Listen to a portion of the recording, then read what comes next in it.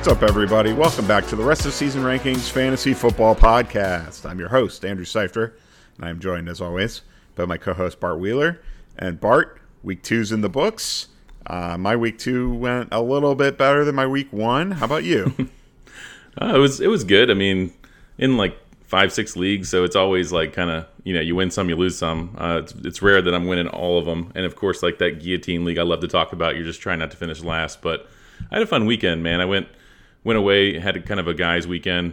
We watched a lot of the football games, at least the 1 o'clock games, and then I started the 4 o'clocks and came home. But yeah, I didn't catch all the 4 o'clock games. I still need to go back and watch some of the highlights on the later games.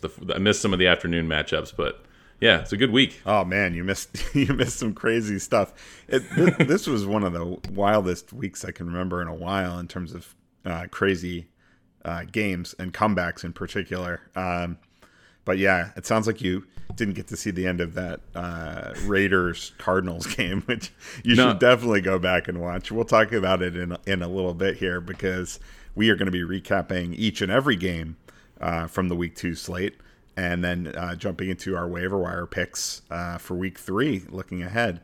So it's going to be another busy show, but yeah, it's we're living our best life here.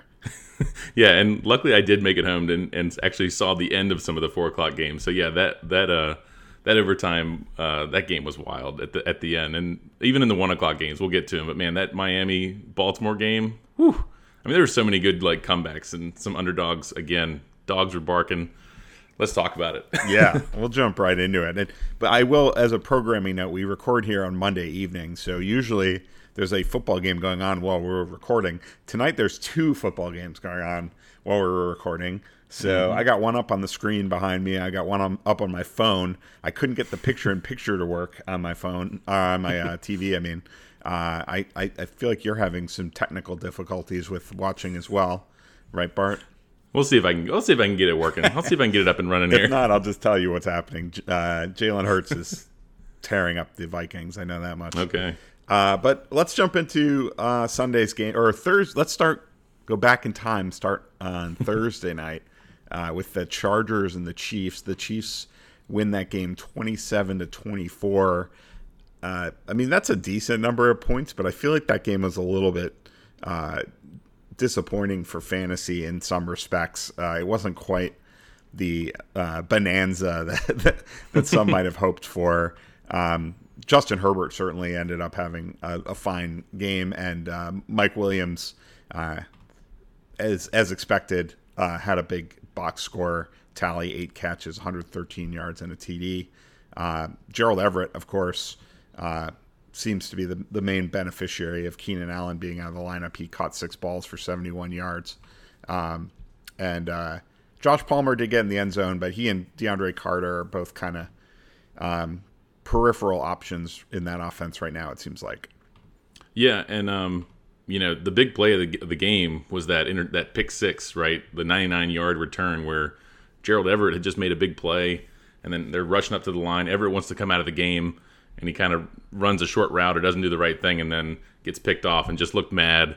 But yeah, Gerald Everett, he's the number 2 guy there without Keenan Allen. I'd really like to see that because I picked him up, played him over Cole Kmet, who had another goose egg this week. We'll get to that game. But the other thing, on the Kansas City side, Kelsey had somewhat of a quiet game, especially compared to Week 1. And, Juju didn't really do a whole lot. Marquez Valdez-Scantling still kind of like led the team, 7 targets with Kelsey. So I like to see that. He's running a lot of routes, but only 2 catches for 13 yards. So I don't know. I dropped him in a league. I've kept him in a couple other leagues. I've really believed in him, and I don't know. If you're in a kind of a shallower league and you want to cut him, I get it because I did it in one. But I'm also kind of in the same saying the same thing. Like I kind of want to hold on to him where I can because I still believe that he could be the number 1 guy there. Yeah, Mahomes told us it's going to frustrate fantasy managers with different guys showing up in the box score each week. I do feel like right now Kelsey is the only guy you can 100% trust, but Juju is definitely, I think, still the number 1 wide receiver in that passing game. I'm not really surprised he had a slow game this week. I actually will give a shout out to Bradley Stalder, who on Twitter before the game said that it feels like a bust game scenario for Juju Smith-Schuster going up against Bryce Callahan, who has only allowed 50-plus yards in coverage once since Week 8 of 2020. So that was a really good call that Juju would get shut down in that game, and that's exactly what happened. I still think he's the best bet, but like Mahomes said, it's going to be different guys throughout the season, so that could be a little frustrating for fantasy managers. And I think the big news coming out of this is Justin Herbert, right? Like, we saw him get dinged up at the end of the game. Yeah. He got hit hard, got a rib injury. He was like wincing. He like didn't make a throw there toward the end. So hopefully he's okay. If you have Herbert, they play the Jags in Week 3, so just another smash matchup. So I guess maybe have a backup plan in case. I mean, he made a pretty incredible throw though at the end of that game with he did. I guess, did they say it was it fractured ribs? I think it's some rib cartilage. Yeah, torn cartilage in the rib cage. He'll probably play through it. Yeah, I think he will. And I think he'll play well. The question will be, will Keenan Allen be back? Austin Eckler, too, we should mention real quick, is a little disappointing in the box score, but he caught 9 passes. So certainly in a PPR league, there's not really anything to be worried about there. And then on the Chiefs side in the backfield, I still think CEH is going to be a pretty good option most weeks, but they are not afraid to use McKinnon. He didn't have a big game here, but he is getting some work in the red zone, which is interesting because you wouldn't necessarily think of McKinnon being used that way. So that will be something to continue to watch. And then Pacheco at this point, he's really lightly used unless, they're up big in the fourth quarter of games. So he's really just kind of a lottery ticket stash right now. Yep. In case of injury, break glass. So you like to have those guys at the end of the bench. Exactly. All right. So moving on, we will talk about the Browns and the Jets. This is why I'm so obsessed with fantasy sports, because when I was a kid, my cousins got me hooked on the Browns when I was little, and it's been nothing but pain ever since. So it's much better to root for my own fantasy teams than to ever rely on the Browns for my happiness. And they showed why on Sunday. They were up by 13 points with under 2 minutes left and somehow found a way to blow the game. First, a wide open Corey Davis streaking down the sideline with no one within 20 yards of him for a touchdown pass. Then a successful onside kick. Then they storm right down the field again. This is Joe Flacco, keep in mind. Storms right down the field again for another touchdown in the final seconds. And, of course, Cade York, who was the hero of last week's win for the Browns, missed an extra point, and that ended up being the difference as the Jets win 31-30. So that happened. Fantasy-wise, Nick Chubb is awesome. 3 touchdowns.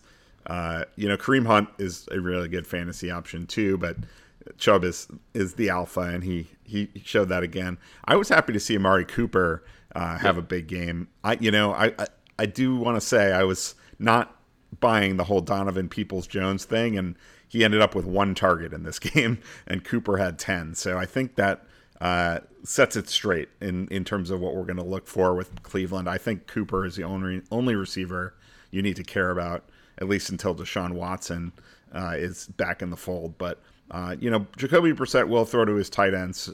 The problem is it's always been a rotation in Cleveland, kind of like it is with the Colts. And Njoku did catch 3 passes for 32 yards, but it was actually Harrison Bryant who had 45 yards on his 3 catches. So I'm still, not really buying Njoku with Brissett under center. But I do think Amari Cooper kind of reestablished himself as a guy that you can consider as that low-end wide receiver too. Yeah, that was the thing I was looking for in this game going in, was would that flip back to what we expected from week 1 to week 2, and it did. On the Jets side, I think the big news there, you mentioned Flacco having a big game. He was like the QB4 before these 2 games tonight on the week. And I mean, 307 yards, 4 touchdowns. I don't think many people are rushing to pick him up to play him, but Garrett Wilson, I think, is the big news, right? The rookie first rounder had 8 catches for 102 yards and 2 touchdowns on 14 targets. So that's the big news. I know we're going to talk waiver wire a little bit at the end of the show. I'm sure we'll be talking Garrett Wilson a little bit. So maybe we just save it for that. Yep, we'll keep our powder dry on that one. Yep. Backfield with the Jets, I still like Michael Carter, but it's a committee. There's no doubt about it. Carter is the one who is getting used more in the passing game. At least in this game, he did. Hall caught the touchdown, but he only had one target, whereas Carter had 5. So I still think Carter is the better fantasy play. They split the carries right down the middle in this game. Hall was a little more productive on his rushes, but I don't think you can really take too much away from that. I kind of see Carter as a low-end RB2 and Hall as an RB3 flex type at the moment. And it's going to be interesting to see what happens when Zach Wilson comes back, right? Because I think Flacco is going to be there week 3. Zach Wilson should be probably back soon, and I expect everything will kind of be similar with the game plan, right? But we don't know, right? That's going to throw a little bit of a wrench into things. I assume, kind of the offensive game plan will stay like it is, but might change up a little bit. But I think I think both of these running backs I'll continue to sort of rank as certainly RB3s, maybe not quite in the RB2 range. Yeah. Both are in consideration. Yeah. Carter, I think, is the one that's closer. But, yeah. Yeah. I hear that. We'll save the talk about Wilson, but real quick, Elijah Moore, 3 catches, 41 yards on 5 targets. Coming into the season, he was seen as the number 1 guy here. He probably still is the number 1 guy here, but not by a lot. So is this are you worried about Elijah Moore? What kind of value do you think he has at this point? Yeah, absolutely. I mean, before the season started, people were ranking, probably me included, guys like Elijah Moore next to Amon-Ra St. Brown, who we'll talk about in a little bit. I mean, these are guys who had really good seasons, especially second half, and you're looking at them like, okay, they could improve even in year 2. And then, of course, Garrett Wilson comes in, and Corey Davis has caught touchdowns in each of the first couple games. So yeah, I'm a little concerned that there's just not enough to go around. That Elijah Moore, even though he's a good playmaker, I mean, are you starting him right now? Probably not. I mean, I'm gonna lower him quite a bit for week 3. He's gonna be sort of in the flex discussion, but I'm certainly on Thursday. I'm sure we'll talk about maybe him versus some other guys, and I'll like plenty of other guys ahead of him. I'll say that. Yeah, the Jets just have a lot of options. It was supposed to be good news for Elijah Moore that Joe Flacco was going to be under center to start the year because Moore did well with Flacco last year, but it's not really transpiring that way so far. And there's just a lot of mouths to feed, and it's not the most prolific offense despite what we saw on Sunday. Right. So that is a little bit of a concern. Moving on, the Commanders and the Lions. Lions win this one 36-27. Lions were blowing them out of the water in the first half, and the Commanders got into comeback mode, and they didn't quite pull off the comeback, but they certainly ended up putting up some fantasy numbers because of that. Both of the quarterbacks with big numbers in this game. Goff, 256 yards and 4 touchdowns. Wentz, 337 yards and 3 touchdowns with a pick as well. It ended up being pretty much what I would have expected, a high-scoring shootout kind of a game. It just wasn't really a back-and-forth shootout. It was more Detroit went up early and then had to kind of put Washington away because, Washington opened things up and started doing their I wouldn't call it garbage time necessarily, but it was softer coverage they were facing. My real question with Washington is, how much can we really take away from what we've seen these first 2 weeks? Because, I mean, this team is putting up huge fantasy numbers across the board right now. And I just wonder how much of that is sustainable. If their defense is going to be bleeding points all season, then maybe it is. But this isn't what I was expecting coming into the year at all. Yeah, it was definitely garbage time adjacent. I'll say that. And we've seen quarterbacks. I think I mentioned this a couple weeks ago. We were talking about someone, and I mentioned how it's kind of like Blake Bortles that year. He had the garbage time top 5 fantasy finish. And couldn't you just kind of see Carson Wentz having that kind of a year? Because, Washington's going to be behind in some games the way this defense looks. They are giving up huge plays. I don't know if you saw the one where DeAndre Swift fell down, got up, ran around. I mean, DeAndre Swift's awesome, but, someone should have tackled him on that touchdown, and they gave up so many big plays and plays where it's seriously, they just looked like a college team out there at times to me. They really did. So I think Wentz is going to have a lot of opportunities to spread it around. Curtis Samuel again was really involved He's looking really good as long as he's healthy. I'm moving him up my rankings, and then I'll just say real quick on the Detroit side, we were talking about Amon-Ra St. Brown, and I'm already going to put him in the top 10 this week. I mean, he had a great game. I had him right around there last week, yep. So that worked out. But yeah, Curtis Samuel has almost as many targets as Terry McLaurin and Jahan Dotson combined so far this season. 20 versus 22 between the two of them. So that's something that I was not expecting. Dotson is a dynamic playmaker, though. He keeps scoring. He scored a touchdown this game. Yep. I believe he also had a 2-point conversion. So he did. Yeah. I mean, he just keeps making plays. I mean, he's not a volume guy right now, but he's a very exciting young player. And, McLaurin is a great player, but these other guys are factoring in. So I still think I want to see them play some tough defenses and see what happens. Like, if they went up against a Tampa Bay or something, I don't think they're going to put up these kind of numbers, Yeah. So I want to see how the targets get distributed and who is still a viable fantasy play in a game where they're not having some sort of wild shootout. But again, maybe they just do all year. Amon-Ra, like you said, I mean, he's in that wide receiver one conversation at this point. I mean, he's had at least 8 catches and at least 10 targets in 8 straight games, I believe, dating back to last season, which is really incredible. So, and he's averaging a touchdown per game over that stretch as well. So it's not like he's not getting the end zone either. So he's really amazing. DeAndre Swift only touched the ball 7 times in this game, and he still had a great fantasy day. He had 87 yards and a touchdown. So that's just how dynamic a player he is. Hawkinson's been a little disappointing, though. I mean, he did get 7 targets in this game, but we're not really seeing the kind of fantasy production so far that would have justified taking him at the stage of a draft where you would have had to, probably in that 5th, 6th, 7th round range in your draft. Yeah, for me, it's Amon-Ra St. Brown, Swift, and then I guess, maybe we'll mention Goff's name in the quarterback pickups because, I mean, they're playing at Minnesota, who's playing Philly right now as we speak, and that could be, who knows, maybe that'll be another, shootout. You never know. Yeah, well, Goff is the one. I mean, Wentz right now is doing kind of what I was expecting Goff to do this season, which was, have a team that was going to give up a lot of points and fall behind in a lot of games and pile up a lot of stats in the second half, passing the ball.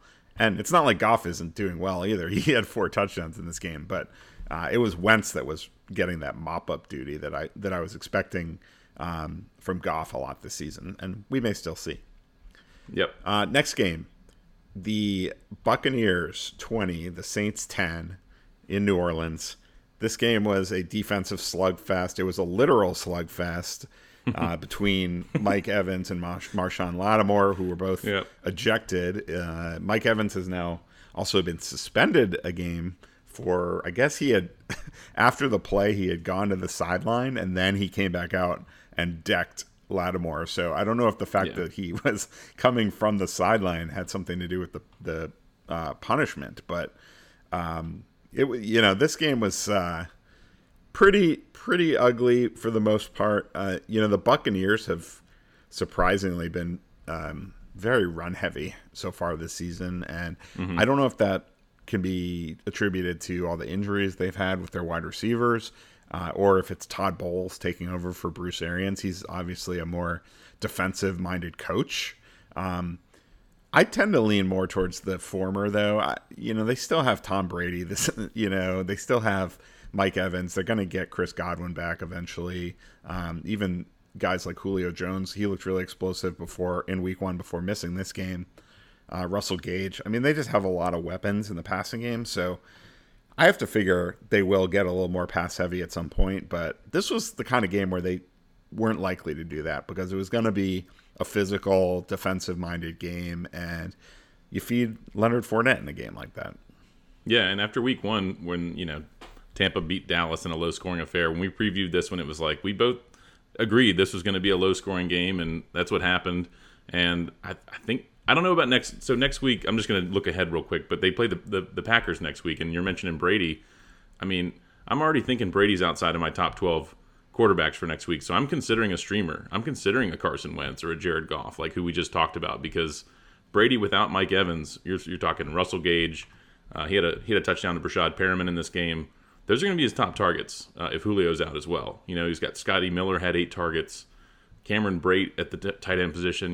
These are guys. I mean, Fournette maybe gets a little more involved in the passing game against the Packers, but I don't expect Brady to have a top 12 game next week. So I'm looking to stream if I have Brady, which I do in a league. Yeah, I guess that's fair. We'll see. I mean, Evans could also appeal his suspension, in which case it could get overturned or potentially pushed back a week or something like that. So we'll have to see. Julio Jones, I do think he looked really good in week 1. So if he comes back, that would also help Brady's case. But yeah. I mean, he might be on the outside looking in on that top 12. I'll have to and on the decide Saints on side, Wednesday. Yeah, on the Saints side, I'll just say, Chris Olave with 13 targets led the way. Michael Thomas was still involved, had 9 targets and the touchdown. So Michael Thomas is definitely an every week starter. Chris Olave is creeping up. We're going to talk about a couple rookies probably in the waiver wire again. I don't know. We'll have to see what Olave's roster percentage is. Olave, I wrote about this in my Fantasy Pros takeaways column today. He had 365 air yards in this game. He's the 5th player since 2016 to have over 300 air yards in a game. So that was crazy. And according to Pro Football Focus, he's the first player in the 17 years they've been tracking it who has had over 300 an average depth of target over 25 yards on 13 or more targets. So, man, Jameis was airing the ball out to Olave in this game. He didn't connect that much. He had 5 catches for 80 yards. But, I mean, I don't know. I don't know what to make of that. I'm not sure this is going to be something we're going to see every week, but it's certainly intriguing for his potential. I feel like Olave at this point is probably going to be a little bit boom or bust. Michael Thomas is really the only receiver with the Saints that I would want to be starting right now in a standard 10 or 12 team league. But yeah, I mean, Olave is an exciting talent, and his role should only grow, probably at the expense of Landry as the season moves forward. Also in that receiving group, when we previewed the game, you asked me about Taysom Hill versus Juwan Johnson, and that was a really good question. And at the time, I was like, man, I don't know. And then I was thinking about it like rest of season, right? And just after that game, honestly, I'm like, I might flip it, man. I might do Juwan Johnson. He had 7 targets, caught 4 for 40, and he's just, he's kind of like that third receiver. And Taysom Hill, while he is, he was involved in the offense too. He had, he had 3 rushes. For 14 yards. So, he'll have games like that, and Taysom will have some big plays too. But this will be an interesting one to watch, and I think Juwan Watson, he's creeping up my rankings. Yeah, I'm still skeptical. I don't think either of them are going to be top 12 kind of tight ends. But Taysom is the one that I think has the upside to potentially get there. It's just he's going to be boom or bust. But, the booms could be like it was in week 1, where it's a big boom, like top 3 of the week tight end, maybe he'll be like a top 3 tight end 5 times this season, and then he'll have 10 games where he's outside the top 20 or something. I could see that kind of a scenario. Whereas with Juwan Johnson, I feel like the upside is tight end 15, tight end 20 in that kind of range. So it just doesn't excite me very much. That's how I feel about so many tight ends. I know, right? I will point out though, Mark Ingram got the start with Alvin Kamara out for this game, and he didn't do anything too special, but he actually ran with a little bit of burst. 10 carries, 60 yards. They got away from it because they fell behind in this game eventually, but. They just threw. I mean, Jameis threw 40 times in this game. Yeah. But when Ingram got the opportunity, he actually ran the ball pretty well, even though Tony Jones was also cycling in, especially on passing downs. Yeah, interested to see if Kamara comes back this week or when he does. I mean, because Kamara really didn't look that good in week 1 either. So, New Orleans needs to get the running game going, and get a lead against someone. Yeah, exactly. So. All right, next game. The Giants defeat the Panthers 19-16. This was a game that I feel like we expected it to be a defensive game, and that's exactly what it was. The one thing that was encouraging was Christian McCaffrey got going in this game. 15 carries, 102 yards. He also caught 4 passes for 26 yards on 5 targets. It's still not massive, Christian McCaffrey league winning or matchup winning kind of week or anything like that. But that's the kind of usage we want. He didn't come off the field very often at all in this game. I still feel like, though, Baker Mayfield, they say like it's good for quarterbacks to look down the field and not just check down all the time. But I don't necessarily think that is the best thing for the Panthers or for fantasy. Certainly for fantasy, it's not, because you want him just getting the ball in Christian McCaffrey's hands. But I would argue, even from a real life perspective, just get the ball in Christian McCaffrey's hands. Don't try to force a throw 20 yards down the field into double coverage, which Baker Mayfield likes to do. Like, just take it, just dump it off. You might not get the credit, but like it helps your team win. I mean, getting the ball to McCaffrey is the recipe for success for this team. Absolutely. And then on the Giants side, we were talking about Saquon after that huge week one, and I was on the preview show looking up his over-under total yards, total rushing yards, and I think it was right at 74.5. So he ended up with 72, so that was a pretty good line. They often make them pretty good there. And, Daniel Jones is just, he's pretty incompetent. We talked about this being a defensive game, but to me it was just more of like a lack of offense, Yeah. More than the defense. But, we'll see. Both it's early in teams the have season. decent defenses, I think. But, yeah, right. the quarterbacks are certainly nothing impressive here.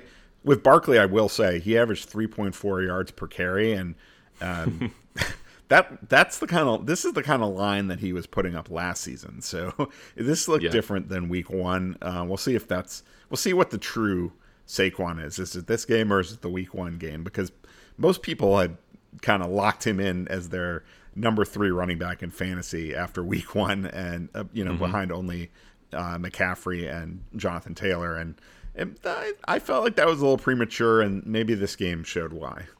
Yeah, and for the receivers, real quick, there's not a whole lot to talk about here other than, like Kadarius Toney still seems to be kind of in the doghouse. He actually started the game, got a couple targets, didn't do anything with them, and then didn't really, see him anymore. And then Kenny Galladay, I heard something like he cleaned out his locker real quick after, and sounds like I don't know, there might be something more there where he's just, he wasn't involved at all. So he metaphorically cleaned out his locker in the preseason. He seemed checked out from day one this year. I know, and it's Richie James, it's Sterling Shepard. Sterling Shepard caught 6 of 34 on 10 targets with no touchdowns. So like that doesn't really excite you either. So I'm not starting any of these guys other than Saquon. Yeah, I'll share my thoughts on Shepard in the waiver wire discussion, and he's at least in the conversation for me. Okay. Moving on to the Patriots and the Steelers. This was another very defensive game, predictably so. The Patriots come out on top 17-14. The quarterback play in this game was not pretty either. The Patriots end up getting sort of a fortunate touchdown to Nelson Aguilar to win the game, but it wasn't a thing of beauty, I would say. The encouraging thing fantasy-wise, I think, on the Patriots side, well, there's two, really. One is the backfield. With Ty Montgomery on IR, there was not another running back that came into the committee. So that's really good news, both for Ramondre Stevenson and for Damian Harris. I think Stevenson actually played more snaps than Harris, I believe, in this game. Harris had a lot more touches. But the way it's working with the Patriots is not this isn't your typical committee where they have different roles. Like, they just switch off drives, and they both are going to be doing everything. So that's also pretty good, I think, because that means they're both going to catch passes. They're both going to get goal line work. Maybe neither of them is going to be an RB1 with that kind of usage, but they could both be low-end RB2 types, especially if this team can just be even average offensively, Yeah. So we've talked about it on the show before. 2-man committee is fine in today's NFL. Like, you'll take that. If it's just 2 guys, that can definitely work for fantasy. And then the other quick takeaway, Jacoby Myers, it's boring, but like, he's a PPR guy that you can start as a wide receiver 3 every week. The Nelson Aguilar game, I don't trust quite as much.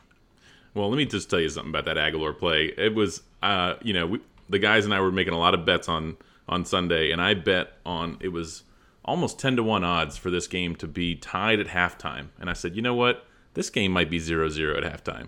or 3-3. And sure enough, it was 3-3 until 22 seconds left, and then that crazy play before half. And I was like, no. It was, I had a good read on it. The bet didn't hit, but it was a good read. But that one just crushed my dreams there with destroying my bet. But on the Pittsburgh side, yeah, I mean Trubisky again.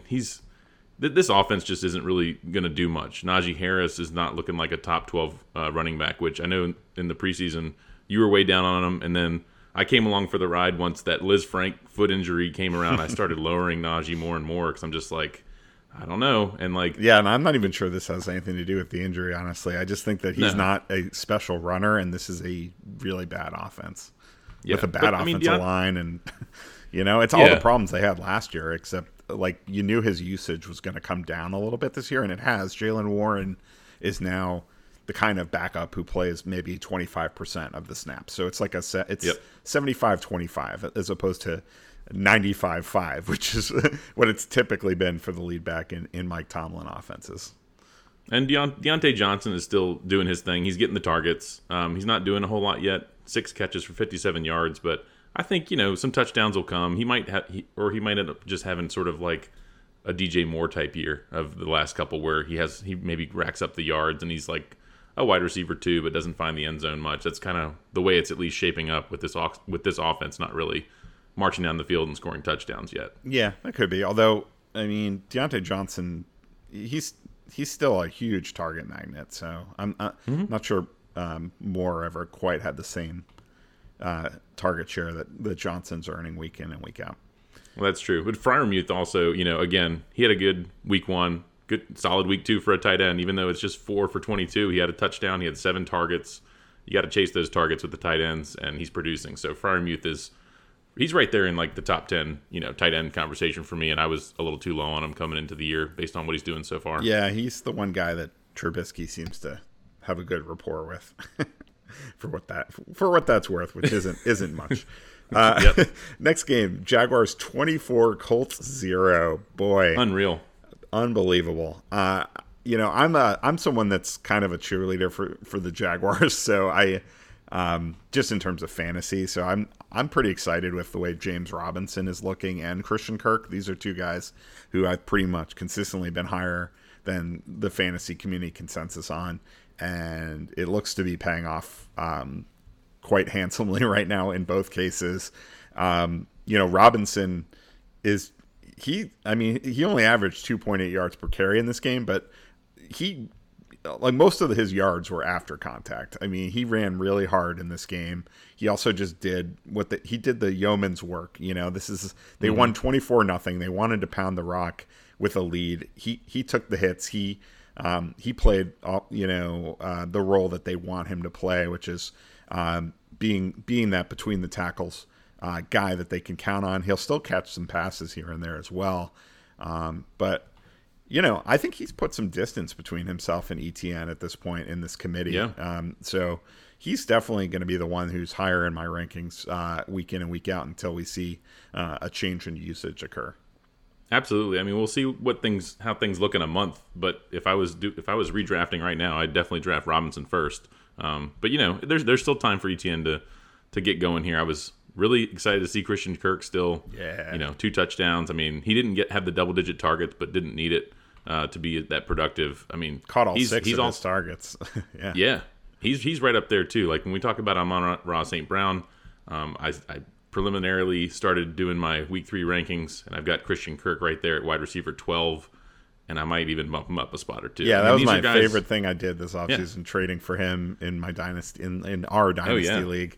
It's just the Jaguars showed that they want him to be the guy when they paid him that contract, and he's paired with Trevor Lawrence, who's just going to get better and better. So the arrow is pointing up massively for Christian Kirk in both redraft and dynasty. We were Colts, both, man. We were both surprised. But honestly, a lot of people are not surprised by this. The Colts have struggled in Jacksonville. It was 24-0 was surprising. I mean, it was surprising that Jonathan Taylor could not get going. 9 carries for 54 yards, 6 yards a carry. 4 yards at halftime or something. Yeah, but when Matt Ryan has 3 picks, and you're turning the ball over, it's kind of hard to get the running game going. So that was Yeah, and they were Pretty rough missing there. Michael Pittman in this game. They were Yep. also missing Alec Pierce, the rookie. So, and they don't. Beyond that, they have a very dubious collection of pass catchers. I don't know, man. I'm not. I don't. I don't think it's time to completely give up on the Colts, but they were looking at like a league average kind of offense at best, anyway. And Matt Ryan has shown some signs of decline over the last few seasons. So we'll have to see, man. This team has a lot to prove. They're last in the NFL in scoring now after this putting up this goose egg in week 2. So they have a hill to climb to get back to respectability on the offensive side of the ball. But I still think Jonathan Taylor and Michael Pittman are going to be really good. But I'm just not really interested in investing in anything else in this offense right now. Yeah, well, Ashton Dulin, man, I don't know. Like, I think he's going to be clearly the number 2. I mean, he was the number 1 with Pittman out, and if Matt Ryan can get going, I mean, they really could use a number 2 there. T.Y. Hilton's not there anymore, so I still think Ashton Dulin. Yeah, but I mean, I don't know. When was the last time the Colts really had 2 like high end fantasy receivers? This isn't this is a team that rotates. Like Frank Reich loves to rotate everything. He rotates the tight ends. He plays, other running backs when he has the best running back on the planet. He rotates his receivers. I think it's going to be frustrating. But, in a deep league, sure, but I'm not rushing out to add Ashton Dulin. No, he's not going to be at the top of my list when we talk waivers. Yeah. He's no Christian Kirk. No. Okay, another crazy game. Dolphins 42, Ravens 38. I'm a noted Tua skeptic, but he threw for 6 touchdowns and 469 yards in this game. The Ravens came into this game with a decimated secondary, lots of injuries in their secondary, and the coverage in this game was pretty atrocious. Tua had a couple deep touchdown passes to Tyreek Hill that were actually underthrown, but they were still touchdowns. So, here's what I'll say.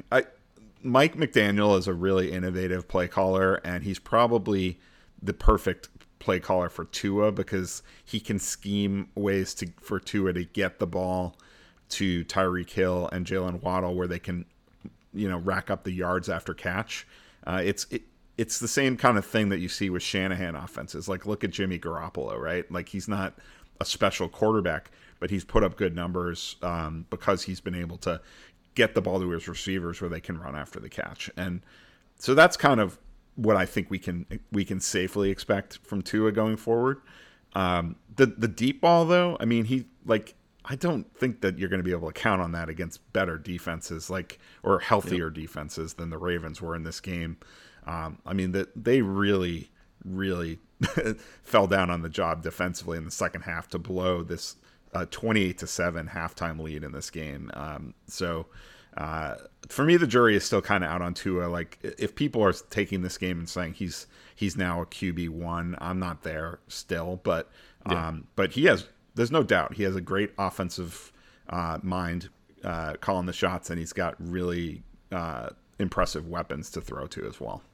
Yeah, I mean, honestly, when we previewed this game, I feel like we kind of nailed this one aside from – I didn't think it would be this high scoring, but I don't know that anybody saw it like that. But we talked about those injuries in the secondary. We talked about, Ronnie Stanley on the offensive line. They couldn't get the running game going against the Jets. I talked about how Miami was a live dog, and I liked them to win outright. And they did. I mean, they did it – I didn't think they would do it after halftime. I was like, wow, that was impressive. But – yeah, I mean, this was kind of the game of the week, right? I think there were a lot of big games and awesome comebacks. Competition for that title, but yeah. Yeah, I think this one, especially for fantasy, right? If you have Lamar Jackson, if you had Tyreek Hill, Jalen Waddle, Rashad Bateman, Mark Andrews bounce back, like all these guys. Raheem Mostert, I think, that's the big thing too out of this for fantasy. Mm-hmm. He kind of overtook Chase Edmonds in this, and I don't know if it was kind of game specific, if it was sort of like he got a little more touches as they were behind, but we'll see how it goes next week. I hope this isn't like a week-to-week thing where next week it's Chase Edmonds and then the week after that it's Mostert. I think it might just be Mostert while he's healthy. That's kind of what I'm going to think moving forward. What about you? Yeah. I mean, I think Edmonds wasn't that great in week 1, so maybe he didn't really earn that job. And Mostert, you and I both are very high on Mostert and have been coming into the season. McDaniel really knows Mostert. I mean, he was his run game coordinator for like 3 or 4 years in San Francisco, and then his offensive coordinator last year. Of course, Mostert missed all of last year from week 1 on, but he's very familiar with Mostert. He chose to go out and get Mostert for a reason. You could say the same thing about Edmonds, I guess, but they're just different skill sets. Mostert, I think, is the better downhill runner, and in games where they actually run the ball more, which we haven't seen yet. I mean, both of their first 2 games have been very pass happy. So the fact that Mostert had a better game than Edmonds, despite it being a game where Tua threw 50 passes, like, that's impressive. I mean, Mostert ran pass routes in this game, and that's something he never really did in San Francisco. He caught 3 passes for 28 yards in this game. So, like, I was expecting Mostert to be a viable play just based on rushing potential, but now he also has a path to maybe chipping in some in the passing game as well. So, yeah, I mean, I think Mostert right now it's still early in the year and things can change, but as of right now, I think he looks like a better fantasy option than Edmonds. Yeah, and just one other thing about the Ravens run game real quick. I mean, I know we keep talking about J.K. Dobbins. We both like him. We have him in a couple leagues. I think this is the week, man. I really do. I think if he was going to miss a month, I like to think that Harbaugh and the team would have been smart enough to put him on the PUP list, the short-term IR. I think this is going to be the week. And here's the thing. They're traveling to New England. They'll probably ease him in a little bit, but I think the game plan could be very different. I don't think we're going to see Lamar. I mean, Lamar, I'm still going to rank him as probably a top 5 quarterback, because how could you not right now? But I think we could see, I don't know, 2017, something like that, a game that's a little bit more lower scoring, and a little bit more from the running game. I think they're going to establish it a little bit once they get Dobbins back, and I think the game plan is going to change up a little bit. Well, maybe. Harbaugh just called him week to week. We were texting about that. You're assuming rational coaching, which is always a dangerous game.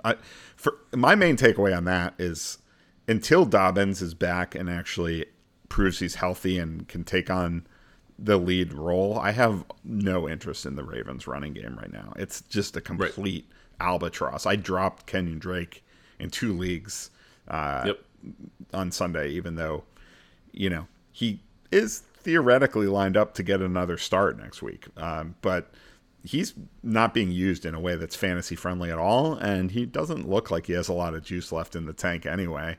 I mean, Justice Hill is getting mixed in. Mike Davis it's like Mike Davis is the guy who's probably getting the goal line work, and Justice Hill's getting whatever little passing game work there is, and Drake's kind of getting the meaningless stuff between the 20s. And it's a 3-way committee on a team that is not running the ball well at all right now. I hope Dobbins is the solution, but maybe this team just can't run the ball. I don't know.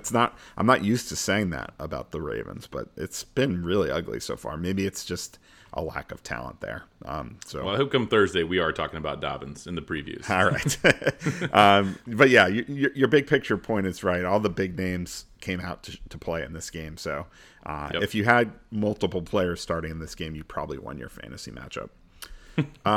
Next game, Rams 31, Falcons 27. The Falcons come up just short in their attempt to rewrite their agonizing Super Bowl history and come back from a 28-3 deficit. Didn't quite pull it off. Mariota throws an interception to Jalen Ramsey in the waning moments of this game. But, I would say big takeaways here. Cam Akers, that was surprising. He reemerged very quickly. McVay really seems like he's going to go with the hot hand in this backfield. Although I will say Henderson was still getting the red zone work. So, I don't know. It's going to be hard to figure out how to rank those two until we get a little more of a trend, because this was just very different than what we saw in week 1. And Akers was 2.9 yards a carry. Longest rush was 8 yards. I mean, that's not great. Kind of like when we were just talking about Saquon. It's like, is he back to like this? Yes, I think it's good that he got more involved, but I don't know how explosive he is, and I'm definitely still ranking Darrell Henderson higher. Yeah, I will too. But Much higher. I'm not I'm not probably going to have Henderson ranked as high next week as I had him ranked this week, though, after seeing Akers get significant run. I mean, in week 1, it was really a one-man show, So. Yeah, I guess we could bring them back together a little bit, but they are going at Arizona in week 3, and that defense does not look very good. That's true. I think I'll have Darrell Henderson as like a top 12 running back, and Cam Akers, maybe I'll bump him up a little more. I think both guys might be viable. Okay. Yeah, I'll have to see where I land. I'm not sure I'll have Henderson quite that high. Cooper Kupp, what can you say? He's incredible. Yeah. Allen Robinson had a little bit of a comeback game here, and he actually almost caught a second touchdown, but that one got called back because I guess they snapped the ball before the referees were ready or something. I don't know. Yeah, I think someone was injured or something. I don't know. Yeah. But still, 4 catches for 53 yards and a TD. You'll take that. Yep. And Tyler Higbee, I mean, well, he's getting a lot of targets for a tight end. So 7 catches, Absolutely. 71 yards on 9 targets in this one. Yeah, there's no Van Jefferson right now, so like they kind of need that. They kind of utilize that third target, and Higbee's it right now. But yeah, I was really happy to see Allen Robinson bounce back. Almost had the 2 touchdowns. When we previewed this game, the one thing on the Falcons side I was somewhat interested in was just seeing if Tyler Algier got a little bit of run, which he did with Damian Williams out for, I think he got put on the PUP list. He's on IR, so yeah. So like, I mean, this is interesting. Like, I don't know.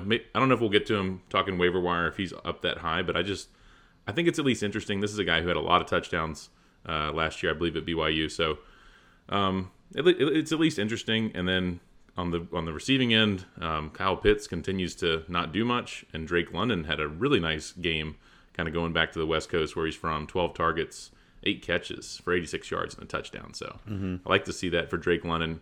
All these rookies, man. We're talking about Garrett Wilson, Drake London, Treylon Burks is having an okay. Yeah, having an okay game tonight. Yeah. I mean, I wrote about London and Wilson together in my Fantasy Pros piece today, and there's reason to be very excited and optimistic about both, but especially London, I would argue, because he has just a lot less competition for targets than Wilson does, and I'm not panicking about Pitts. I wasn't quite as to the moon with him as other people to begin with, though.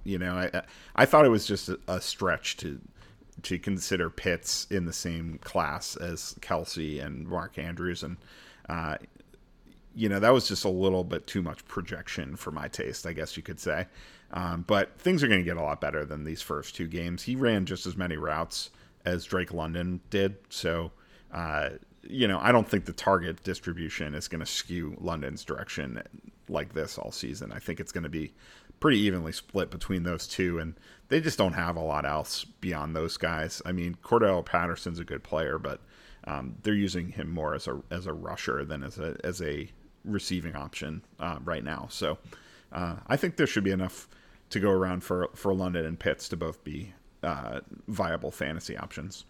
And I think week 3 could be a get-right game for Pitts. I mean, it's easy to say like that he's going to have a get-right game, but they're playing at Seattle. Jamal Adams is out for the year, so that opens up some things in the back of where the safeties roam. And I don't know. Like I guarantee you, we're going to be getting some questions on Twitter this week. Should I start Pat Freiermuth over Kyle Pitts, right? Gerald Everett, like these are guys who are producing right now, and people are going to be worried about starting Kyle Pitts, I bet. I wouldn't do Freiermuth. I might consider Everett, though. Right? I know. It's kind of crazy to think about, but I mean, yeah. Yep. All right, next game. 49ers 27, Seahawks 7. Obviously, the big story out of this one is Trey Lance suffers a fractured fibula and ligament damage, out for the season. Jimmy Garoppolo, who seemed destined to be on a different team for most of the offseason, is now back as the starting quarterback for the 49ers, who he led to the NFC Championship game once and to the Super Bowl another time. So I think this is it's pretty easy to know what this means because we've seen this before. We've seen this show before with San Francisco. I think it raises the floor for all of their pass catchers. I just think it lowers their ceiling, maybe, but that's okay. I mean, I think generally speaking, this is actually, I hate to use these terms when we're talking about a gruesome injury, but I do think that it actually is probably a net positive for Deebo Samuel and George Kittle, and especially Brandon Ayuk in that passing game. And it's probably a good thing for their running backs, too, because they don't have to worry about Trey Lance stealing any goal line rushing scores. Agreed. I mean, all around, like, it's a total bummer for fantasy. I talked up Trey Lance a bunch in the preseason, as were a ton of people in the fantasy football community. And it's a bummer because I won't get to see this year if I would be right that he might have this top 5, season, because week 1 he played in that monsoon, and then it's like, all right, let's see what he can do, and then he gets hurt. So it's a total bummer. But yeah, you're right. I mean, Jeff Wilson Jr. had 18 carries for 84 yards. He was involved in the passing game. He had a couple catches, but Tyrion Davis-Price was also heavily involved, but he's got an high ankle sprain, I believe. So, yep.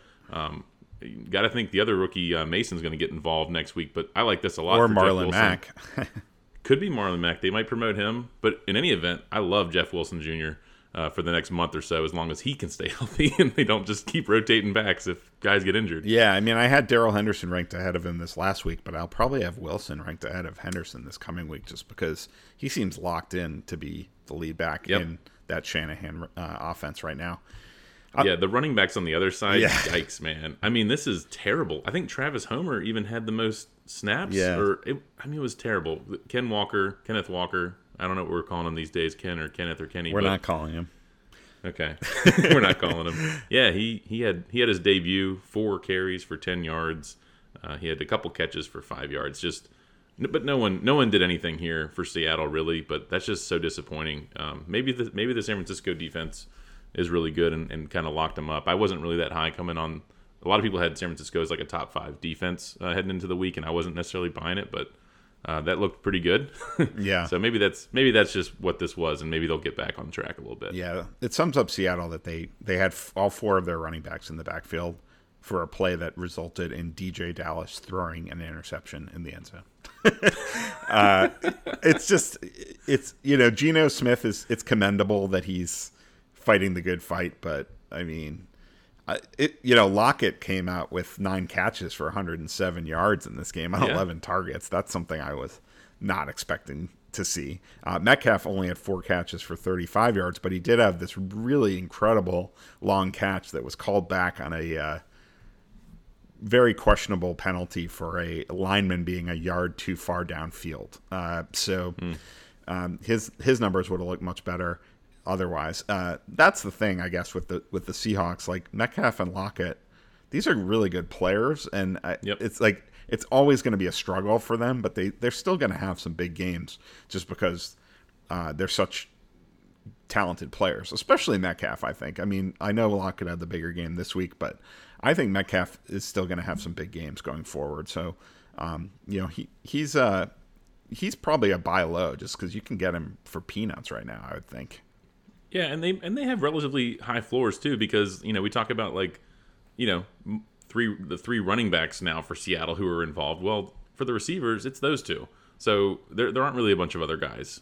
Even the tight ends, like I don't know, Will Dissly, Noah Fant hasn't really been that involved. So they're going to have some of these games like Metcalf just had, but I mean, even then, he's getting you some points, and I think they're both going to produce for you, even in those rough weeks. They'll be like a wide receiver 3 for you. Yeah, I mean, it's a weird situation, but I would much rather play the Seahawk receivers than their running backs at this point. Yeah, we'll see. And next week against Atlanta, maybe they can get the running game going. Yeah, we'll see. Yep. All right, next game, Dallas 20, Cincinnati 17.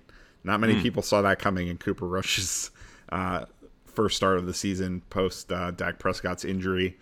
But, he didn't put up massive numbers, but he played decently. And maybe the Bengals defense isn't very good either. Yeah. I don't know what else to say. I mean, CeeDee Lamb he's going to get peppered with targets at least. His ceiling is definitely lower now without Dak in the lineup, but he's still going to be a volume play, a low end wide receiver 2 kind of a play. I feel like Sure. Tony Pollard. I mean, this guy's electric. Just get him the ball. I mean, it's kind of just like wasting carries on Zeke at this point, in my opinion. It really is. I know. I mean, people have been saying this for it feels like 10 years now. I know it's only been like a year and a half probably, but it just feels like forever, doesn't it? Yeah. And yeah, it's the same year, just different thing. But and things also just keep getting worse for your boy Dalton Schultz. I mean, first he loses Dak, now he's got a knee injury of his own to deal with. I know. Yeah, I kind of wish I had traded him when I had the chance in that in our dynasty league, Right. but there's still time. Yeah, I'm not crazy about him. I'm hoping maybe I'll sell him when Dak comes back and hopefully he's healthy. But yeah, he's going to be on my bench for now for sure. Yeah, I mean, if he's even healthy enough to play, we'll see. There's it doesn't sound like he's going to be out long term, but he could miss a week or 3 here. Yeah, I was happy to see T. Higgins back. Yeah, me too. Had 6 catches for 71 yards in that touchdown grab. They led the Bengals with 10 targets. Of course, Chase had 9 targets himself, but didn't really produce too much. But this is another team where those 2 guys are going to eat. I mean, pretty much every week. Obviously, everyone knows that they were drafted as such. So I was happy to see T. Higgins back and healthy. Yeah, Fantasy Pros asked me to name my best buy low candidate heading into week 2, and I mentioned Higgins because I felt like he was already underrated coming into the season just because he gets that stigma of being the quote-unquote number 2 receiver in his offense, when in reality, he has had more targets, more catches, and more yards than Chase when they've both been in the lineup over the last year, basically. So, Chase is obviously a special player, and I'm not taking anything away from him, but Higgins is right there. I mean, they're literally 1A and 1B. I think they can both be top 12 fantasy receivers, but people don't generally value Higgins as a top 12 fantasy receiver. You can get him cheaper than that. So I think even after this game, he might still be a buy low just because as long as Jamar Chase is healthy, Higgins is always going to be second fiddle in people's minds, and he really shouldn't be. Yeah, and I just want to say one other thing about the Bengals real quick. Hayden Hurst, he was a guy I mentioned if Higgins wasn't going to be active, you might be able to easily find and stash as a last-minute replacement. He was 3rd on the team with 7 targets. He had just 5 catches for 24 yards, but I think when you're talking tight end, you really want to see the volume, and so I liked seeing that he was 3rd on the team in targets. Yeah, that's interesting that he got so many more targets than Tyler Boyd, who seems to kind of be an afterthought right now, although that could change. And I still feel like Boyd is a interesting handcuff for Chase and Higgins, or at least someone you would want to have on speed dial. Yep. All right, next game, Broncos 16, Texans 9. This game was disappointing for fantasy, no doubt about it. Russell Wilson is just struggling. There were boos raining down on the Broncos offense in this game. Nathaniel Hackett, their head coach, doesn't seem ready for primetime, to be honest. I mean, he's made several very questionable calls already in just 2 games in the NFL. He's got a pedigree, I mean, he comes from the Packers, where he had a lot of success as an offensive mind. Wilson obviously has the pedigree and the track record. It's just not working right now, though. And I feel like until we see it work, you have to downgrade all of these Broncos. I mean, Judy also got hurt in this game, and his status is questionable moving forward. So Sutton would certainly be a strong play if Judy's out. He seems to be the better play than Judy anyway. But beyond Javonte Williams and Sutton and maybe Gordon if they have a really favorable matchup, it's tough right now with the Broncos. Yeah, and I was going to say, I'm not going to downgrade Sutton, especially if Judy's, missing, but with an injury. But Javonte, they're playing San Francisco next week, so I'm going to drop on Sunday Night Football. So I'm going to drop him down a bit. He was inside my top 10. Especially after he had all those receptions week 1. I think he just had one catch. He did have 4 targets though, which isn't bad for a running back. That's true. Yeah, but I'm going to lower him Sutton I'll leave up, and then. Rex Burkhead, your boy. He didn't. They gave Dameon Pierce the ball a little bit more on the Texans side. So Lovie Smith kind of did what he said he would. Gave the rookie some, 15 carries. He had 69 rushing yards. He had just the one catch, 1 target. Rex Burkhead was a little bit more involved in the passing game, like you would expect. But yeah, Pierce got a little bit more of the work here. Yeah, this was the game that they basically used the backs the way that I expected them to use them in week 1. Right. Like Burkhead was the clear back in the 2-minute drill and in third down situations, and Pierce was the main rusher and early down back. So I think that's the way it will be, and I think that it's going to come down to game script, which of these guys ends up being better. I mean, that they lost this game, but it was a defensive slugfest, and the Texans actually led this game at the end of the third quarter. So This was a running game heavy game script. I'm not sure it will always be that way. I mean, the Texans were projected to have a bad defense this year. The question, I guess, is the Texans defense better than we thought, or is the Broncos offense worse than we thought? Because certainly their defense looked good in this game, but Russell Wilson was missing so many throws, so it's really hard to make too many judgments about that quite yet. Did want to mention Nico Collins did bounce back a little bit after a kind of a slow week one, and he had 9 targets. Brandon Cooks had 10 targets, but Collins had just a few more yards than Cooks. So nice I love to see Collins. Nico. Yeah, so nice to see Nico up there. That we kind of expected that to be sort of the 1-2 punch there, and in week one it was sort of like, Nico Collins wasn't really involved. O.J. Howard had those couple touchdowns, and that was a little fluky. But yeah, Nico Collins looks like he's probably the number 2 there to Cooks. Yeah, I mean, I'm still waiting to see the Texans actually get going with their passing game, though. I mean, Davis Mills has not done a lot so far this season, and I was thinking that he would kind of be sort of like Jared Goff, where he'd get in some garbage time passing stats, and that's where I really saw Nico potentially being an interesting option, just because he is the clear number 2 receiver in this passing game. So if they can get that offense going a little more, I'll feel more confident. Right now, Nico is more of a wait and see for me. Yep, I agree. All right. Now we got that game we talked about at the top, the crazy Cardinals-Raiders game. Cardinals win 29-23. In overtime, they tie it up at the end of the game with a just crazy Kyler Murray running back and forth across the field 8 times. I saw on Twitter someone put that to the Benny Hill music, and it was perfect. Nice. That's awesome. And then he throws this 2-point conversion to AJ Green that somehow comes down with it in the back of the end zone. And then the game ends on Hunter Renfrow. He fumbles once, and they recover it. The Raiders recover it. And then 2 plays later, he fumbles again, and the Cardinals recover it and take it to the house for the game-winning touchdown in overtime. Just a bonkers game. Maybe Dolphins-Ravens was the best game for fantasy, but this game was the most jaw-dropping, in my opinion. Yeah, I know, especially with the Raiders being up 20-0 at halftime. I mean, it's nuts, man. I'm looking at the box score on this one, and like I said, I saw the Kyler running around. I saw the last play of the game when it happened. So, but I haven't seen all of the highlights from some of the 4:00 games. But yeah, looking at Ertz and Marquise Brown leading the team, each of them had 11 targets each. So, I like to see that. It's kind of strange on the Las Vegas side to me how Devontae Adams got going early, had that early touchdown, and then just nothing. He had 7 targets, but just couldn't get going. I don't know if he was just like shadow coverage by someone or what's going on there. I don't know if you have any insight into that, but a little surprising to see Devontae not having a little bit bigger game, because I know he got that basically all of his production in the first quarter.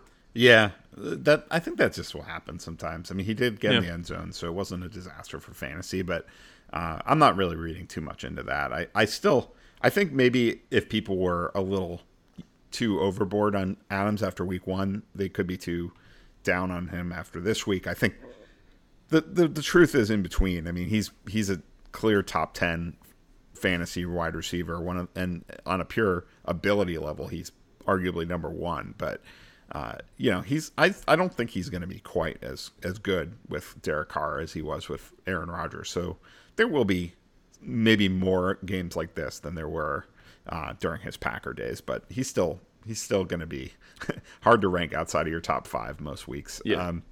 James Conner left this one with an injury, right? Yeah, so yep. I know we might talk the Cardinals running backs when we get to waiver wire, but Darrell Williams was the one to find the end zone, and James Conner is a guy who I like to bet every week to find the end zone, and I did, and I was sad to see him leave this game with an injury. Yeah, I think Conner. It sounds like the injury is not serious. It was an ankle injury.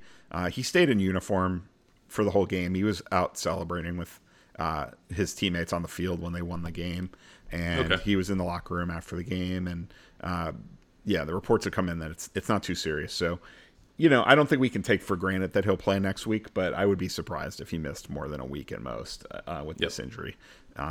It was a pretty even committee between Darrell Williams and Benjamin once Connor was out. It seems like Williams would be the more likely one to get goal line work and early down work, and Benjamin would be more used in the passing game. So it might come down to like PPR versus standard, which one would be the better pickup. But again, if Connor's fine, then it's sort of a moot point.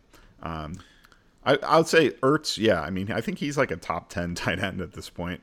Marquise Brown, he's just never really profiled as a true alpha receiver, and I almost feel like he might benefit from DeAndre Hopkins being back more than it would hurt him, just because getting that, number one receiver treatment, it might expose some of the limitations in his game a little bit.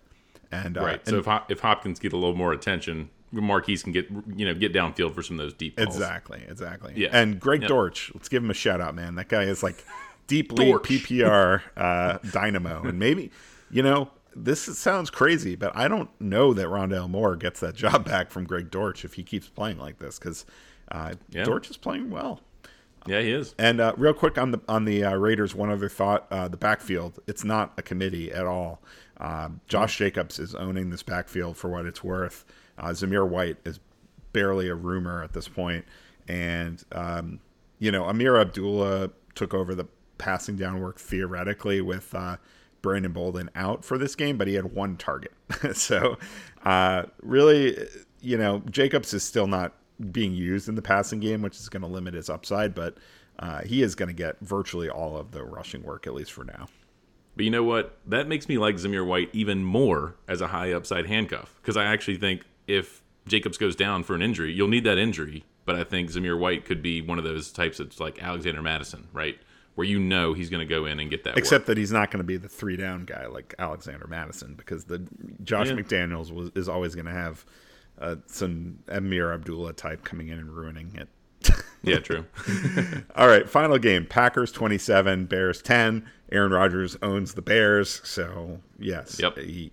I was actually disappointed because I have Aaron Rodgers in one league, and his first Aaron Jones's first touchdown was on a it was deemed a lateral. It was basically directly horizontal to the line of scrimmage, but it was initially ruled a touchdown pass for Rodgers, and then the scoring was changed.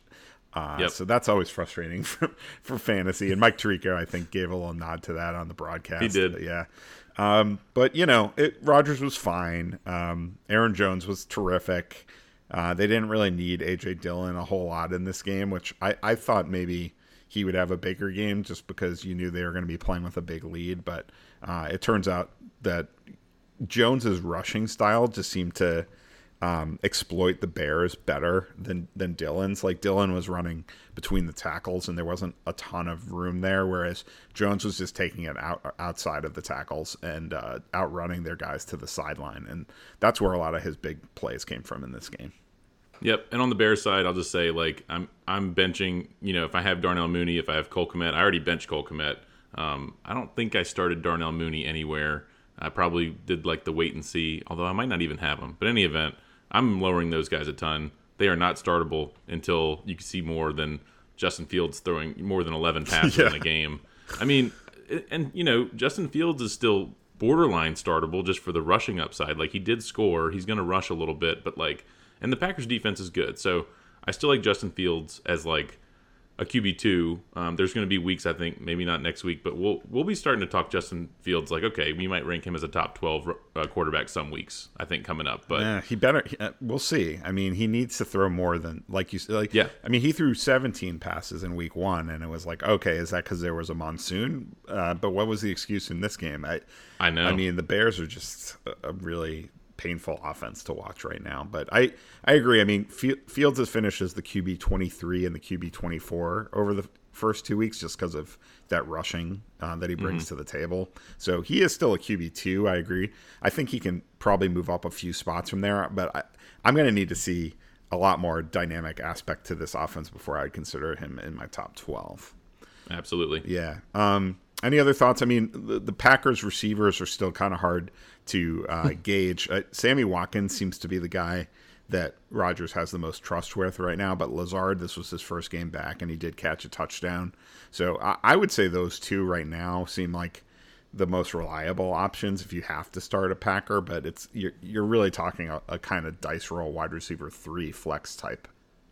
Yeah, I was hoping that we'd have a little more clarity after a couple of weeks, but yeah, no one had more than 4 targets in this game. They didn't really need to, right? I mean, it was the Aaron Jones show, like you were saying, and this game was never in question. So it'll be interesting to see what happens next week against Tampa. You know, Tampa's going to be the favorite in that game, so I think Packers are going to have to throw a little bit more. So I think after week 3, we're going to see, okay, does Romeo Doubs get 7 or 8 targets, right? Is it Sammy Watkins? Is it Alan Lazard? Because this was his first game back after an injury, and he did score. But, yeah, I think next week we might see, like, Lazard and Doubs both with, like, 6 or 7 targets, and things might become a little more clear. That's kind of what I'm thinking. We'll see. I will also give a quick shout-out to David Montgomery. He had 15 carries for 122 yards in this game, also caught 2 passes for 14. So maybe the demise of David Montgomery was somewhat exaggerated. All right, you want to talk some waiver wire? Yeah, let's do it. All right, let's start out at quarterback. And who would be, as a reminder, this is players who are rostered in 50% or fewer of Yahoo leagues.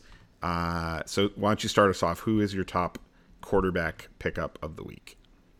Okay, well, I mean, we talked about Carson Wentz, and he's, borderline right there. I think he's up to 52% now. That probably there's people, getting who have like free range waivers, but he's right around 50. He's available in a lot of leagues when you consider most leagues are 1 QB leagues, and so, I mean, I don't have a whole lot more to say versus what we did. I think Wentz could be that Blake Bortles type this year, who's, just gets some garbage time. He's spreading it around. It doesn't really matter who he's throwing to. He's making a lot of plays, so. There might be some bad weeks, but I think Wentz is a guy that I might even consider streaming over Tom Brady this week. So I might actually even pick him up in a league. Yeah. So for me, it's really down to you could go with Wentz. I still think Jameis Winston is probably, if I'm looking for a rest of season starter, I think he's still the choice. It's hard to deny what Wentz has done so far in these first 2 games. It just seems like he's putting up, pinball machine numbers. So I can definitely see that. Although he's going up against Philly, and they're actually doing a pretty nice job against Kirk Cousins tonight. So that's something to take into account. Jared Goff is another interesting option because he's going against Minnesota, who is getting lit up by Jalen Hurts tonight. So and Goff is coming off a 4-touchdown game. So I think it's going to be a season-long debate, the Wentz versus Goff debate. I tweeted about that on before that game, and I said I was favoring Goff in that game. I think Wentz may have ended up surpassing him in all that garbage time at the end, but they're both intriguing options at this point. Yeah, Winston for me. I know you're a Jameis guy. We've talked about him a lot. The back injury concerns me a little bit. He's dealing with some fractures in his back. He's obviously coming off a rough game, but the Tampa defense is really good. I mean, Jameis is going to have some weeks where he has 2 or 3 picks. That's going to happen. But, we saw Chris Olave looking good. Michael Thomas looks good. So I like his weapons. So I'm with you there. I have Winston as my number 2 quarterback. I actually think Jimmy Garoppolo, I have him. We talked about San Francisco. I think he could step right in and elevate, at least for fantasy, some of these guys like Kittle when he's back, and Ayuk for sure, and Debo, we'll see. I mean, Debo, he'll get some rushing too, but yeah, I like Garoppolo as my number 3 quarterback. Yeah, I have him 4th behind Wentz, Winston, and Goff. I think Garoppolo, I mentioned it. He was the QB 17 last year, so he's a mid-range QB 2. If he has a really favorable matchup, I could see him as a streamer. He's at Denver this week though, so that's always a tough place to play. So I'm not sure I would love streaming him this week. But I guess the real question with all these guys is, do you play them over a Tom Brady? Do you play them over an Aaron Rodgers?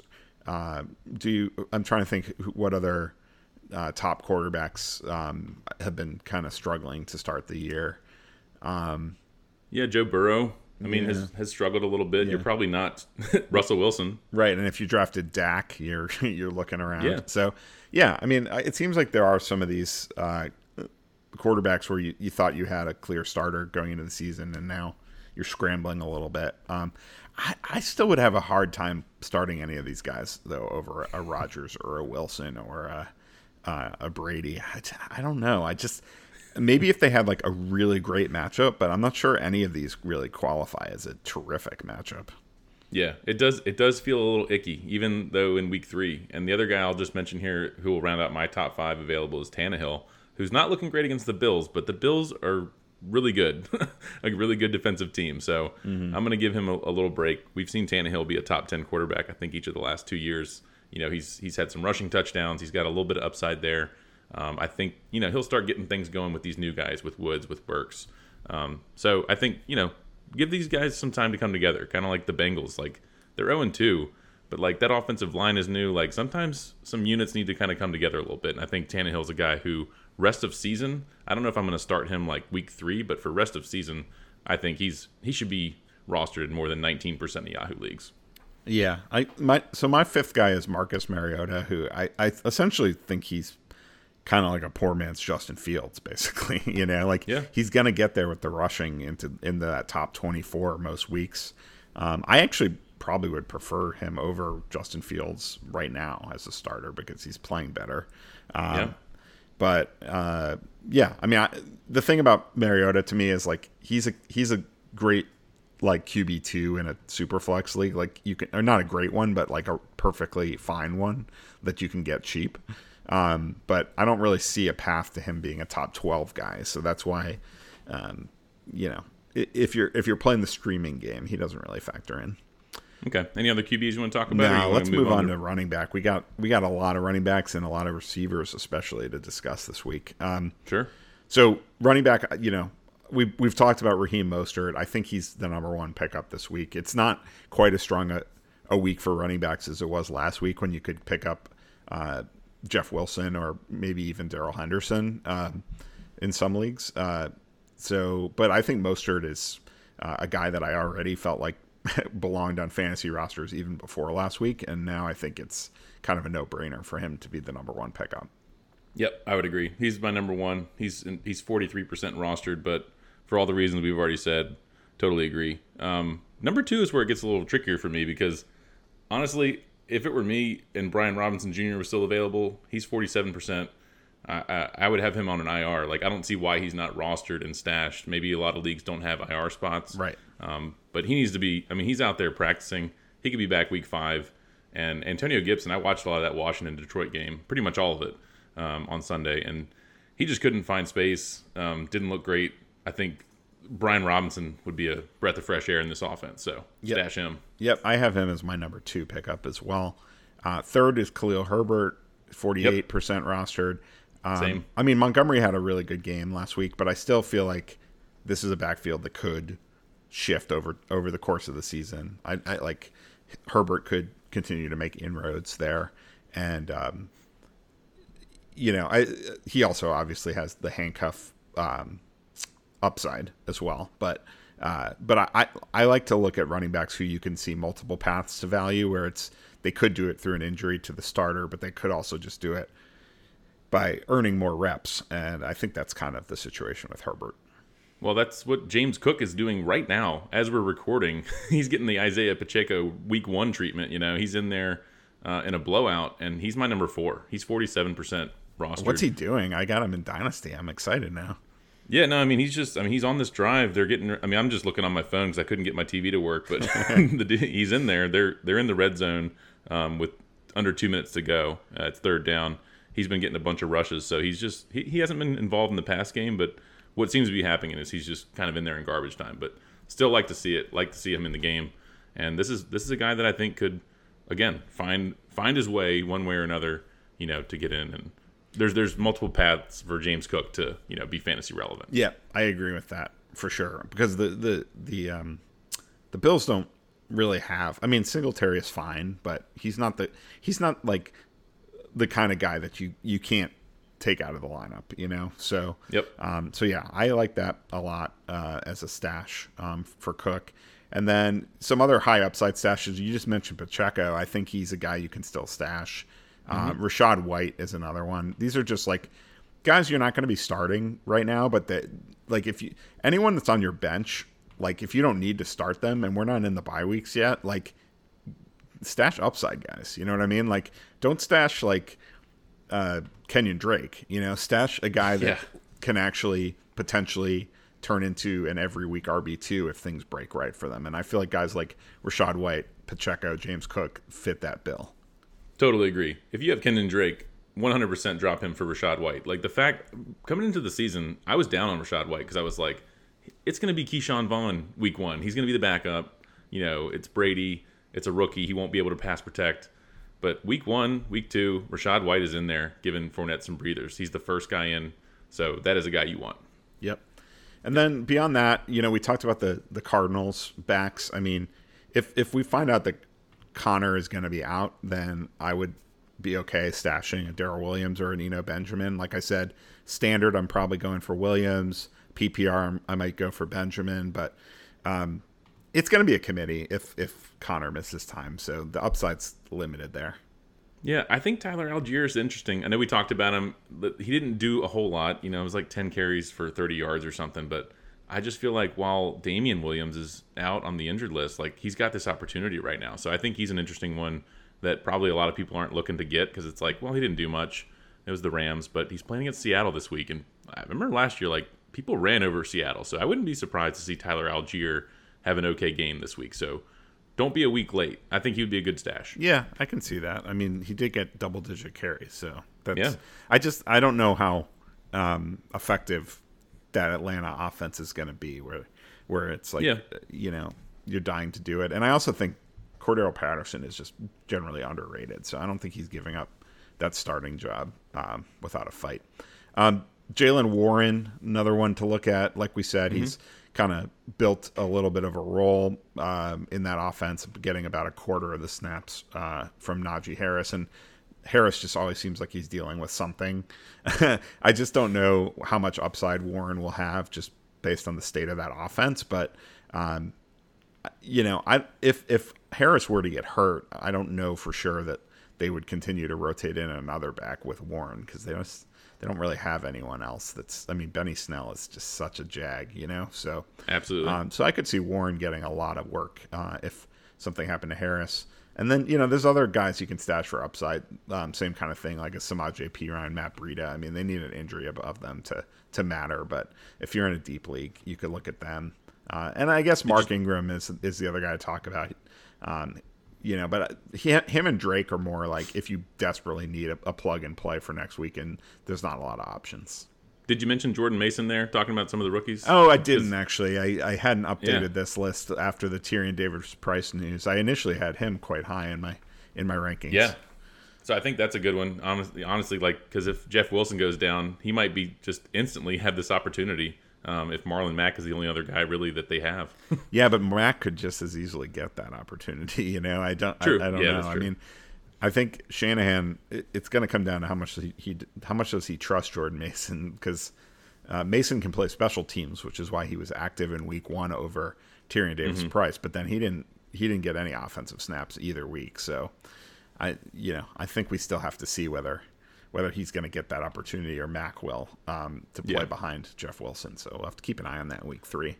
Yeah, we're getting pretty low here. So how about we go to some wide receivers? Yes, I actually think this is a very intriguing week for wide receiver pickups, but it's sort of hard to figure out who because there's so many different options, Absolutely. I feel like Michael Gallup is probably flying under the radar, but it sounds like there's a chance he could be back this week. And, you're not going to be like thrilled to start him with Cooper Rush, but I think he could still be. Noah Brown actually did pretty well with Cooper Rush, and I feel like Gallup would take his role. So, they might work him in. I wouldn't start him in week 3 even if he plays, but second half of the season, he could be like an every week wide receiver 3, if not even a wide receiver 2 once Dak is back. Well, is he your number 1? Because for me, it's got to be Garrett Wilson. Honestly, like Garrett Wilson's my number 2. Yeah, I think Gallup. It's a good call. Like, I think if you want to, it depends on what you want, right? Because if you want someone who can explode, Garrett Wilson. Jahan Dotson. We've got some rookies to talk about who have the upside, right? And I think I would rather take a shot on a Garrett Wilson as my number 1. He's only 23% rostered, but after that big game, he's going to be who everyone's going for. People are going to be spending the fab on him. So yeah, that's the thing. I have him as my number 2 just because I feel like he's such a great talent that I want to bet on talent, but he's still playing the third most snaps in that offense. I mean, Corey Davis is not going away, and Elijah Moore is not going away. Tyler Conklin gets used a lot for a tight end. Joe Flacco is the quarterback, or Zach Wilson. No matter what, it's not going to be, Joe Burrow or something, or Justin Herbert, So, I mean, the odds are stacked against Wilson. He is such a dynamic player that I like I said, I would love to have him on my roster, but I do feel like he's the kind of player that could get overbid on in Fab, because you could easily see next week he just puts up 2 catches for 15 yards, Yeah, I guess if there's a lot of leagues out there too who just have running waivers too. So if you have like the top waiver priority, I would put it on Garrett Wilson for me. If you're not having to spend like 40% of your Fab to get a guy, because I probably wouldn't spend that. I might spend 15 or 20. So I probably wouldn't get him for that. Yeah, right? I feel like you can get Gallup for less than Wilson, and I just I mean, for me, Gallup has got a pretty clear path to being a reliable fantasy option in the second half of the season. So it will require some patience, but I don't know. I think he's an intriguing pickup. Okay. Then Jacoby Myers, like we talked about, he's boring, but if you play in full PPR, he's only rostered 35% of Yahoo leagues, which I don't know what percent of Yahoo leagues are PPR, but that I would guess there's more PPR leagues than non-PPR, and that rate seems pretty low to me. I feel like Yahoo might be half as the standard and ESPN's full. So that might make a little more sense if that's the case. Yeah. But I have Jacoby Myers as like my number 3 as well. I actually have Jahan Dotson for the similar reasons to Garrett Wilson's, just because, like, I don't know. I want to get that upside. This is where, like, in week 1, week 2, you've seen these guys, like, kind of, like, hit. And so you don't want to miss out on guys, especially if they have like a first round pedigree. So I just feel like now's the chance to just jump on one of those guys. Yeah, no, I agree. I also think it really is format dependent. Like if you say you play in like a PPR league where you have to start like multiple flex spots and 3 wide receivers, like Jacoby Myers is valuable in that format, but if you play in like a standard league with 2 running backs, 2 receivers, 1 flex, like, and a bunch of bench spots, like that's where you want to be stashing a Garrett Wilson or a Jahan Dotson, because you're looking for a guy that can actually overtake one of your starting wide receivers, and they have to be really good to do that. So you definitely want to shoot for upside in those type of formats. Yep, that's a good point. Yep. Nico Collins, it's similar. I mean, to me, like he's in that same conversation with Garrett Wilson and Jahan Dotson, and so is Treylon Burks. Like all 4 of those guys, like you could see a path to them being really valuable, and Josh Palmer too. I mean, we'll see how if Keenan Allen comes back this week, but even if he does, I mean, that's just one of the best passing games in the league, and Palmer at the very least would be a handcuff to both Keenan Allen and to Mike Williams, who both have dealt with some bumps and bruises over the years. So he's another intriguing upside play. Yeah, and you mentioned Treylon Burks. Did want to point out he did lead the Titans in targets tonight. He had 6 targets. Robert Woods had 5. Treylon only had 4 catches for 47 yards, but that's not still too bad, he led all receivers. Yeah, I mean, I still think like by the end of the year, it seems like a good chance he's going to be their number 1 receiver. So he's a guy that you could play. He's like a boomer bust wide receiver 3 flex right now, but later in the year he could work his way into wide receiver 2 category. I think if you're looking for just like a 1-week plug and play, you could probably get Russell Gage really cheap. He's 40% rostered, and I think if Mike Evans is out, Brady's going to need someone to throw to. Julio Jones is not guaranteed to be back. This might, like I said, Russell Gage might be the number 1 receiver. That he might get 10 targets in this game. He might not. Or Brashad Perryman. Yeah, it could be. Yeah, that's the problem. I mean, Perryman played just as much as Gage, and actually I think had more targets in that game. So it's hard to say. Sterling Shepard, I think, 1 week. Sterling Shepard is the number 1 receiver for the Giants for what that's worth right now. Yeah. Isaiah McKenzie is another guy who you'd like to see him get a few more snaps, but kind of like Josh Palmer, just in such a great offense that like he can pop out for a big game even with limited opportunities. Yeah, and I mentioned Marquez Valdez-Scantling when we were talking about the Chiefs. I still like his potential rest of the season. Like I said, I cut him in 1 league. I picked him up in a couple. or kept him in a couple. I might try to pick him back up in the league I cut him in, honestly, because I really still just want to wait and see. Just like with the Packers, we haven't really seen it totally shake out. Yeah. And I'll say, if Jerry Jeudy ends up missing time, KJ Hamler could be a sneaky pickup because he missed last week's game. But I don't know. Nathaniel Hackett kind of described it as like maintenance because he had surgery over the offseason and was kind of working his way back. So it sounds like they just kind of gave him the week off. They maybe just thought they didn't need him against the Texans with Sutton and Jeudy both healthy. But now that Jeudy is hurt and they played pretty poorly offensively again, I wouldn't surprise me to see Hamler get worked in this week. Yep. Well, that's good. I'm good with that for receivers if you want to do tight ends. Yeah, let's move on to tight ends. So, a couple guys that are rostered more than 50% of Yahoo leagues, but would be the top pickups in my opinion if they're available. Tyler Higbee's at 67%. Like we were saying before, he's the de facto number 3 receiver in the Rams' high octane passing game right now. So he's a good bet to get double-digit targets any given week right now. And then Gerald Everett, who we also talked about, the other LA tight end, really stepped up with Keenan Allen out. But even once Allen's back, I think there's a lot of opportunity for him. He's 57% rostered. So those two should definitely be rostered if they're not. And then who would you put after that? After that, it gets a little tough. I mentioned last week Logan Thomas was not rostered enough. He's 14% rostered, and he had a touchdown this week. Basically, everyone you wanted for Washington, if you rostered them, they got it. The people who you wanted got touchdowns for Washington. So I like him as my next guy. And then your boy Irv Smith Jr. just caught a touchdown tonight for the game that's still going on. So he only has 2 catches for 4 yards, but he's probably going to be like a top 12 tight end this week. Yeah, with the touchdown. I have that same order. I have Logan Thomas and then Irv Smith. Then Robert Tonyan. He had a quiet week, but you still see the potential with that wide receiver core is so muddled, and anyone catching passes from Aaron Rodgers has to be interesting. Then Hayden Hurst, who you were talking about earlier. It's just a good offense to be invested in. I mean, the Bengals haven't typically had a dependable tight end with Joe Burrow, but if Hurst is really stepping in front of Tyler Boyd as the third option, then that could be pretty huge. Yeah, and I'll mention a couple more. I mean, you mentioned Tyler Conklin. Yeah. I have him next. I mean, he's barely rostered, but like Flacco's throwing him the ball.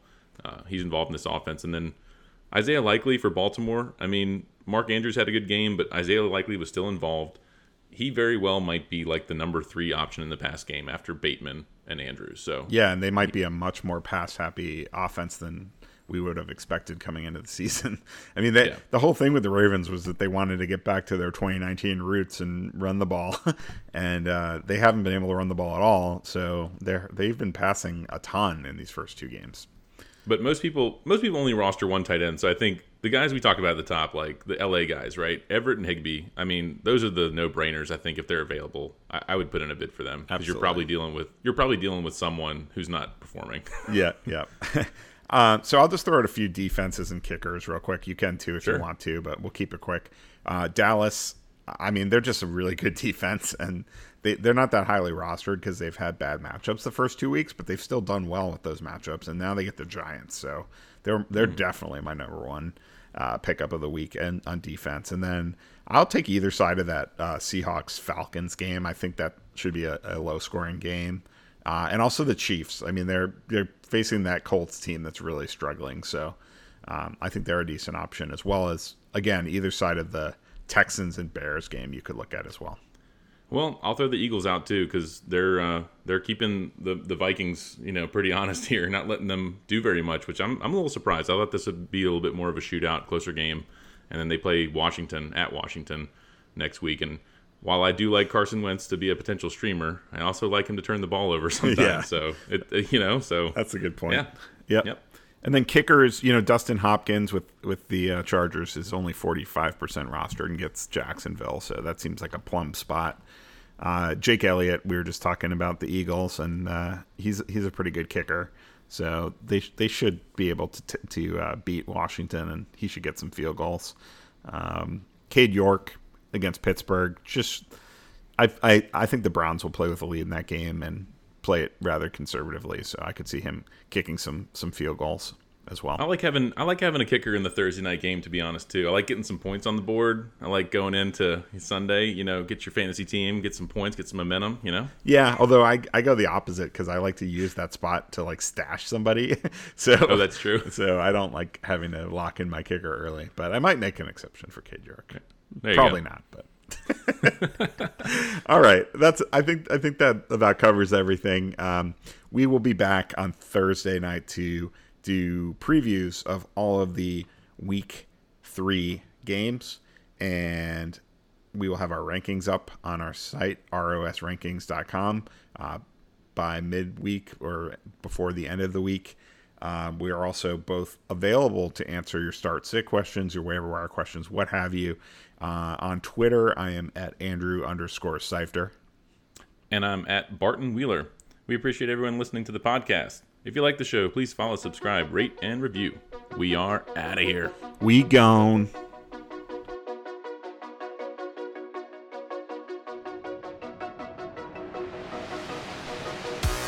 You've been listening to the Rest of Season Rankings podcast. Go to www.rosrankings.com for more.